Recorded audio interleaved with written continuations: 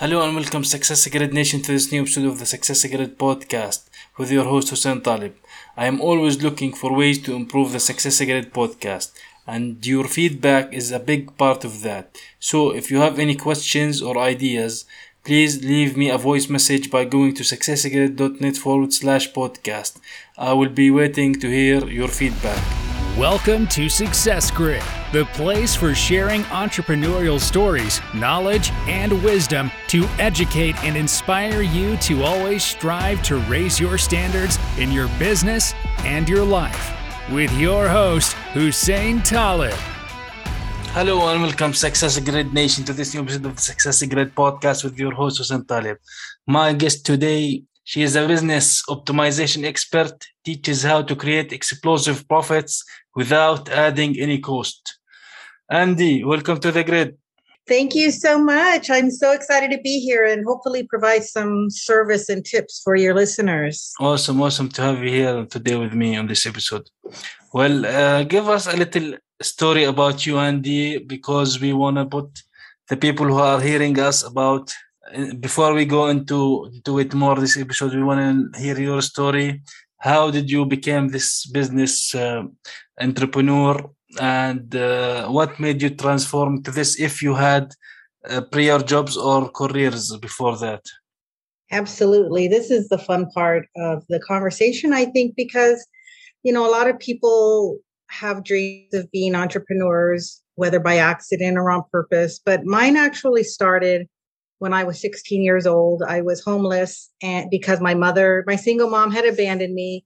And I thought the solution to my situation was to start a business.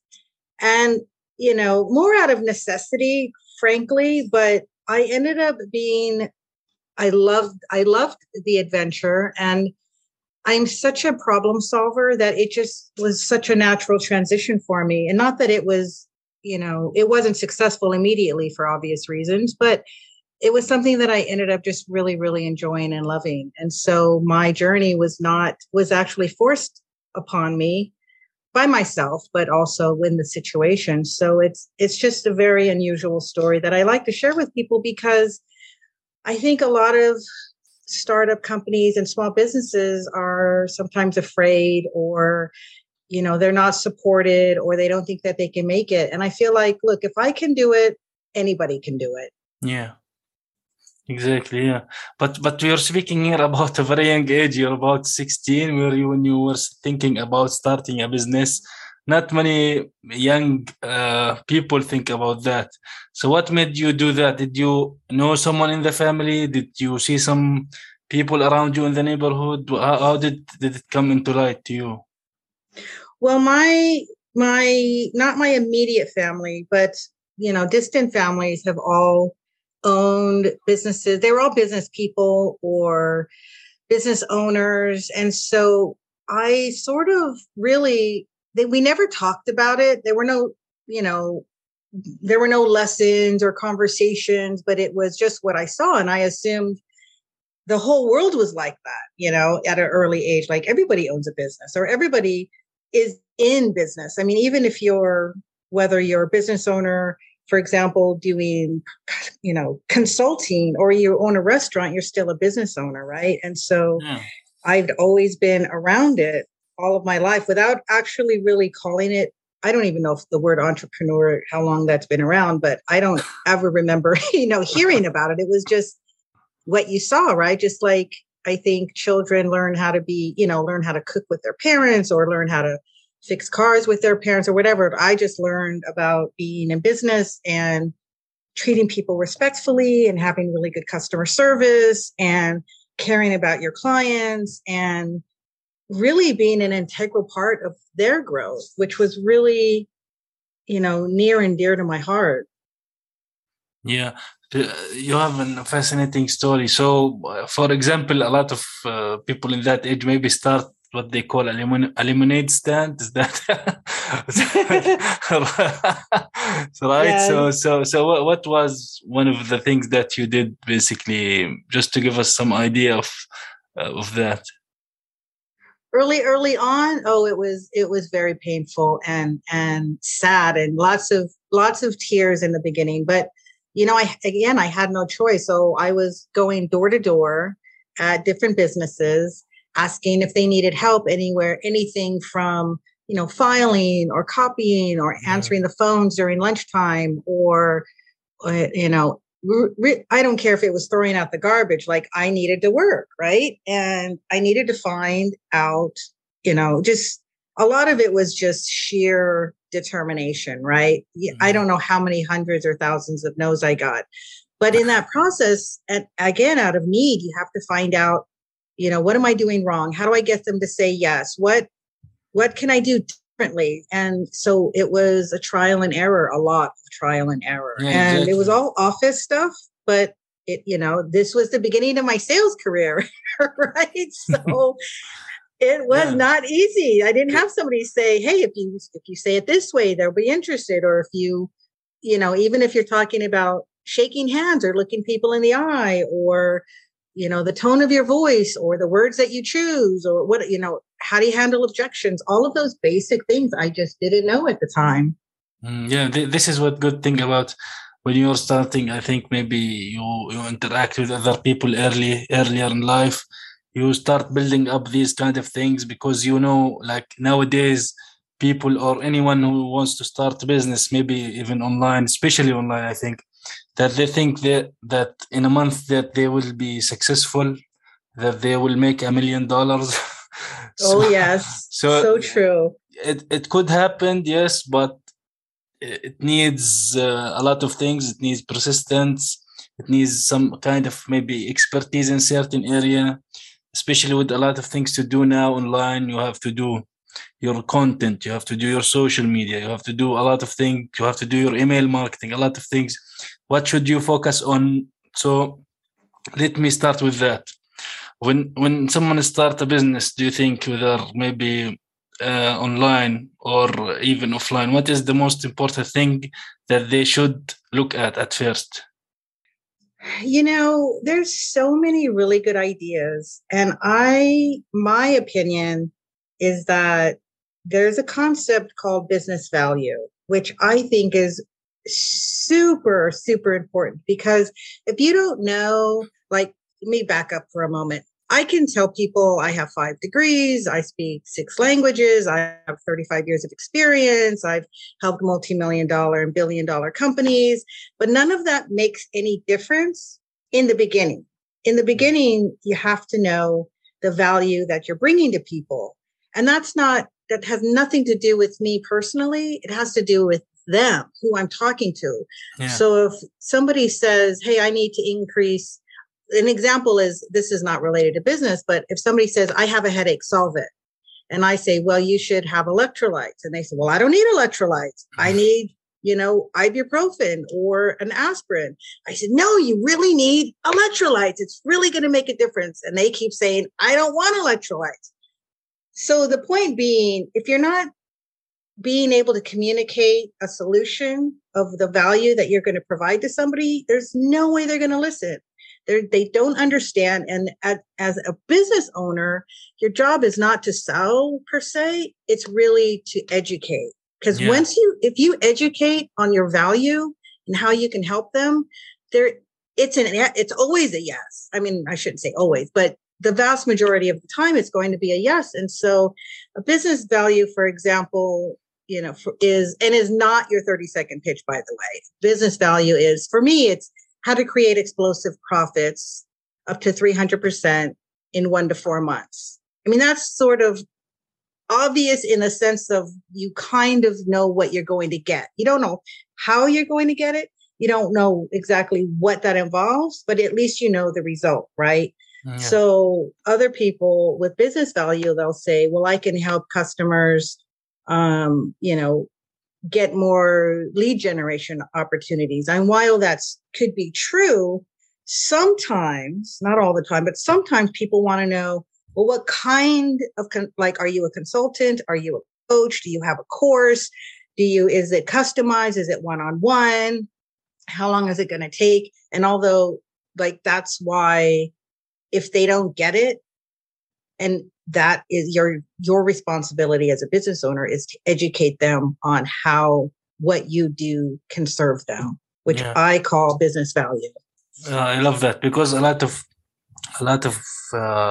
business owners, entrepreneurs sometimes get the mistake that it's the business is about them, when it's never about them. Never. It's about yeah, it's about the client, the consumer, or the client. So yeah, this is the big problem, because they think I have this, for example, this product, and it has like these features, and these features Yes. ultimately does not matter to the buyer, unless these will get them the solution, or even the resolution that they are looking after. Absolutely. And even like I know we already talked about a really easy, small example, but like with a car, it says, okay, well, if you get a car salesman to say, hey, it has 4-wheel drive. And as let's say I'm a mother of 4 children, I'm like, okay, who cares? Right. And they say, well, okay, but with the 4-wheel drive, you could, go on a great beach adventure. And in my mind, I'm like, well, I don't want to go to the beach. I don't want a beach adventure. But if you say, hey, in the wintertime, when it snows and there's ice and you need to take your kids to school, this car is going to keep you safe. That is going to speak to me, right? Yeah. And so you still have a feature, but how is it applied to your customer's life? I love that. Yeah, I actually, speaking of this point you mentioned, I am actually reading now a book called it's a little bit, let's say 50-50 on the business, because it involves a lot of business. It's called Copywriting Secrets by someone called Jim Edwards. So I don't know if you know that book, or have you read it? I have not read that book, but I love reading books. I think, even with business, even with what I do, you can never know everything. And there's really interesting techniques or a different way to explain something that I already knew, because again, I know my big thing is we're only successful as we're able to explain what we do. And that, again, our job is education. So what different way can I explain what I do to help them understand better? Yeah, this is what I love, because you transform basically when you said earlier a minute ago that you transform, for example, the features into a benefit, and how the benefit is going to solve the problem. So absolutely. This is basically what they need. So what are the ways to increase revenue without adding cost, basically? How do you do it? Yeah, so many ways. Sometimes it's as easy as offering your product or service in smaller or bigger quantities. Or if you're not selling a product, well, let me talk about the product first. So if you have a product, you can have trial sizes, which are smaller, or you can have bulk sizes, which is bigger, because, while I don't actually have a lot of traditional women, moisturizers and face creams and all of these things that people use, you can't get on an airplane with them. So women really want that to be with them at all times. So offering products at different sizes, bundling products. So if, let's say, you have one customer who only buys this 1 or 2 things consistently and they've never tried anything else, maybe either as a bundle for the company, but also maybe for that particular client, is give them a sample of something else so they can try it, because they're going to like it. They're going to buy it. Right. Yeah. And then with services, which is what I do, when I send proposals to clients, I always give them options, at least one option, preferably 2. And the reason is because I don't know what their budget's like. And some salespeople, at least traditionally, will actually ask what your budget is. I understand the concept of it, but I don't like that method. Like, I don't want to create a solution that fits what you're willing to spend. I want to create a solution that's going to fit your cost benefit analysis. So for example, if they say, hey, I want to do A, B, and C, send me a proposal. So I'll send them a proposal about what they want. And let's just say, I say, well, what you want is $10,000. But if you want to do a little bit more yourself, or you have the capacity, the labor capacity to do some of it, you could save, we'll say, $3,000 if I reduce the scope and reduce the price. This is an option for you to consider. And then also on the other side is to say, hey, it's going to cost you $10,000 to do this, but if you spend $2,000 more or $5,000 more, you're going to get 300 times more benefit if we add this to your scope. So then they at least have an option. They know what the money they want to spend. They know the value it's going to create for them. And they know where they can save money or spend more money because maybe they want to spend more money and have more impact on their company. So pricing and sizes are, I think, really crucial. And again, it doesn't cost any money to do that extra little bit, right? Yeah. And then another thing is in what I call collaboration.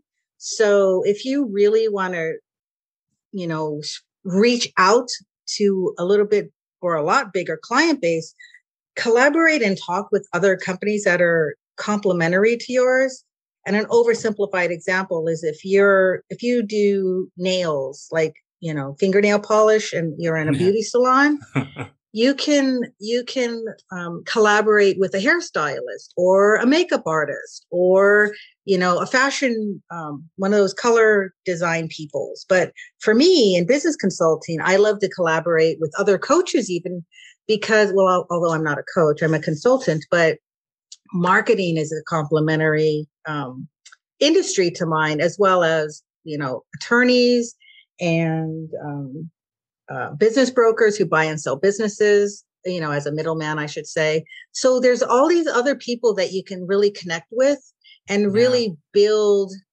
I mean, I don't like to call it a referral partnership, but really building a relationship where if you're building a relationship with somebody who's like-minded. So for me, that would be somebody wants to make a difference in their client's life, in the sense of if they come to them for advice, they can say, hey, I really like and trust Andie. Give her a call. She'll send you in the right direction, because it's a great, again, free opportunity.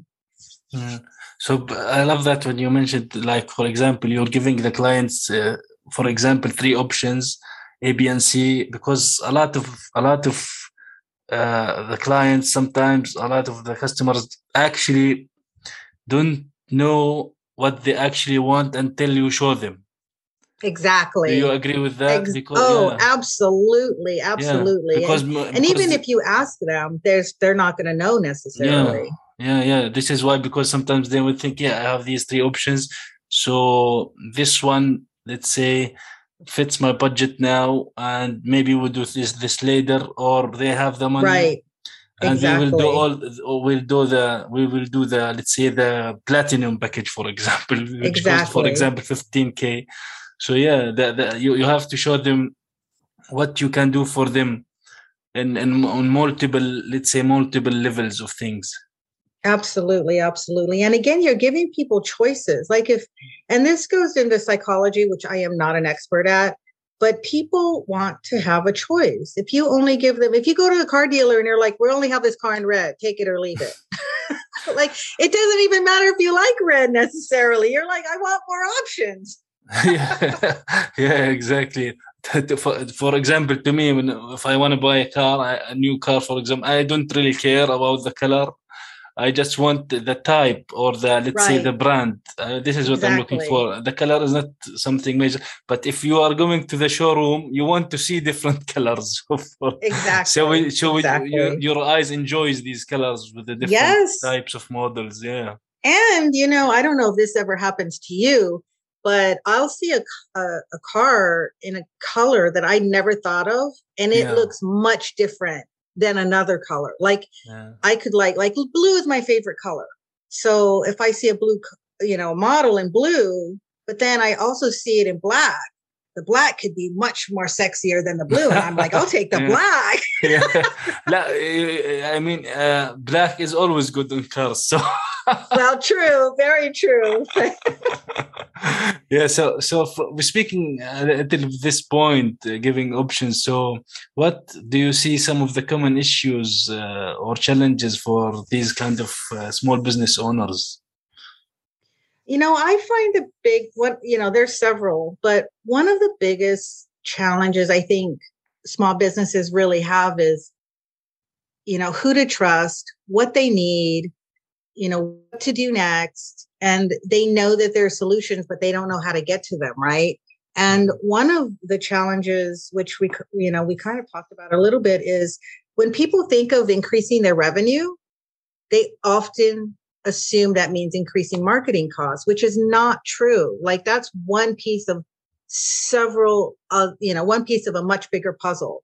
And so going back to the, no cost increasing your profits, you can streamline your operations, you can optimize your IT systems, you can, like we talked about, collaborate with other industries.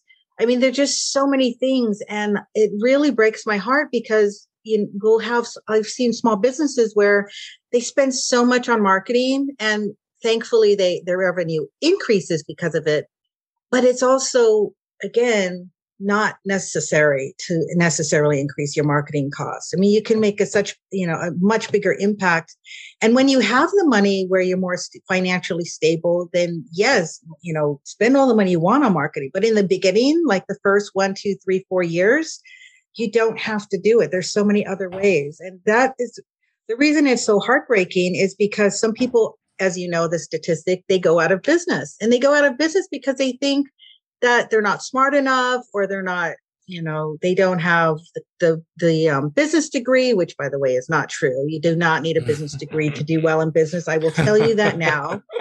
And I have a business degree, and it did not help. So anyway, and it's just like, it really is an attack on your self-esteem and your ego and your vision and your goals and your life. And so it's not an easy path. And I only say that because, again, the success of your business doesn't always just have to do with what you know today, because owning a business is a journey. It's not, okay, I have a business, that's the end of it.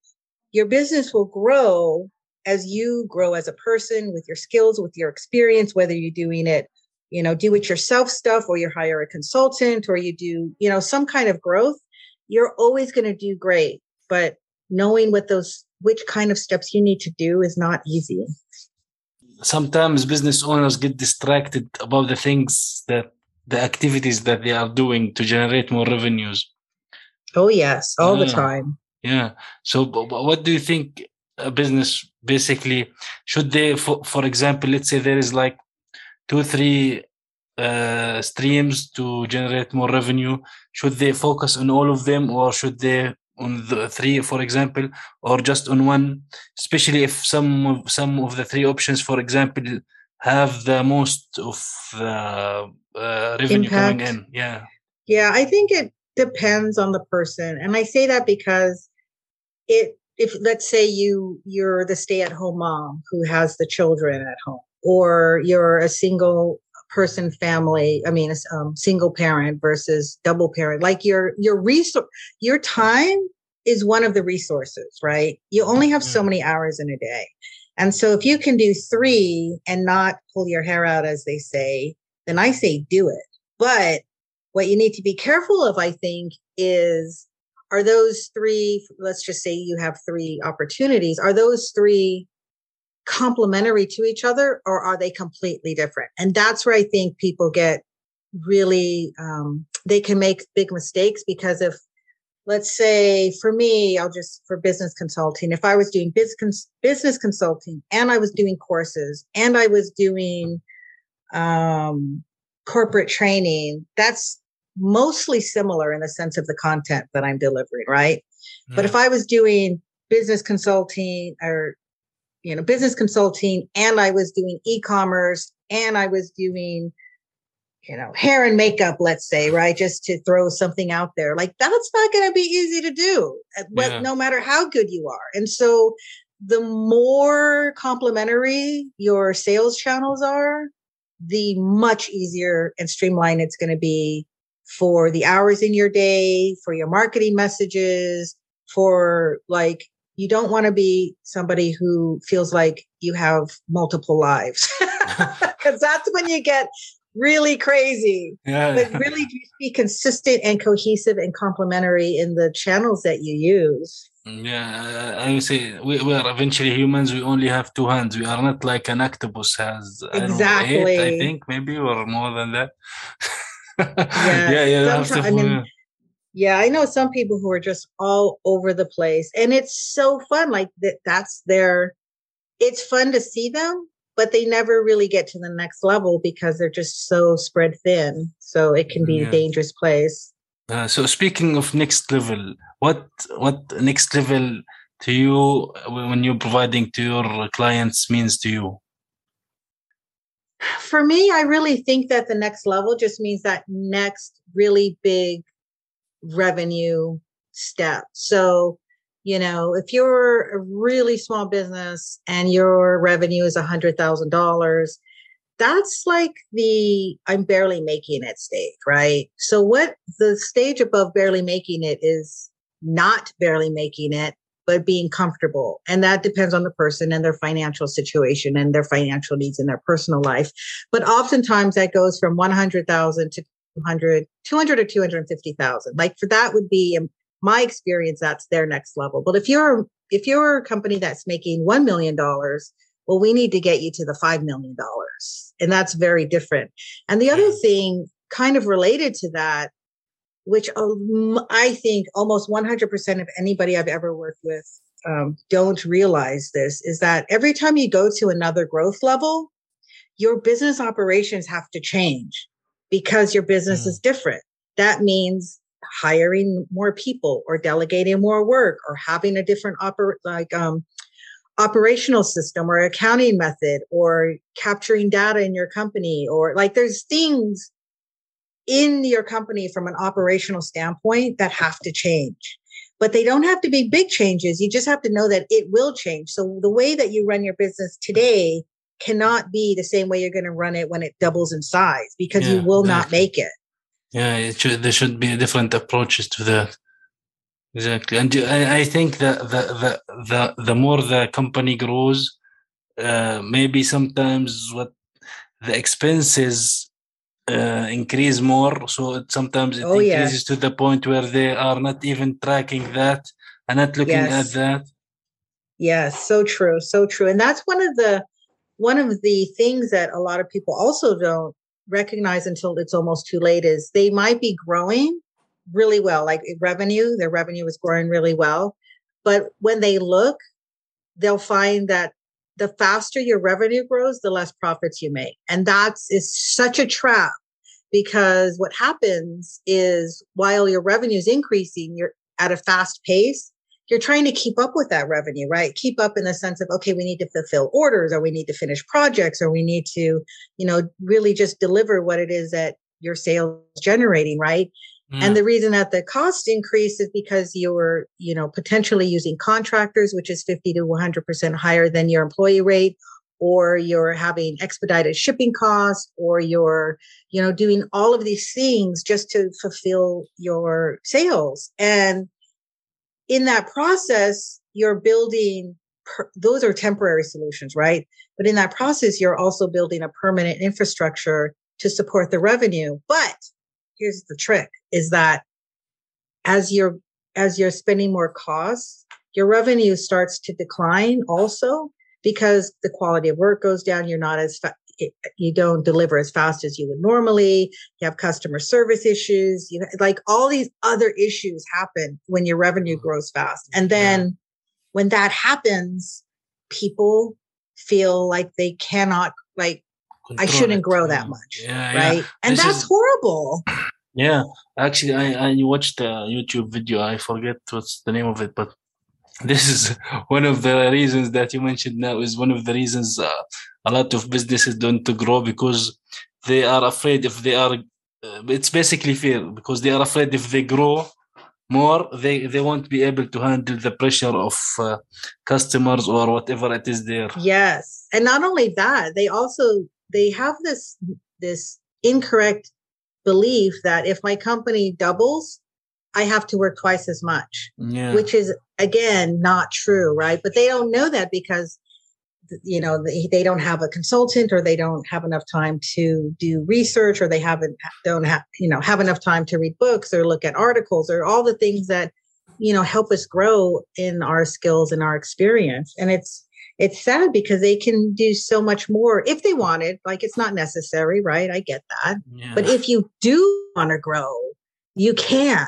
You just have to have the right pieces in place. Exactly. So do you recommend having SOPs?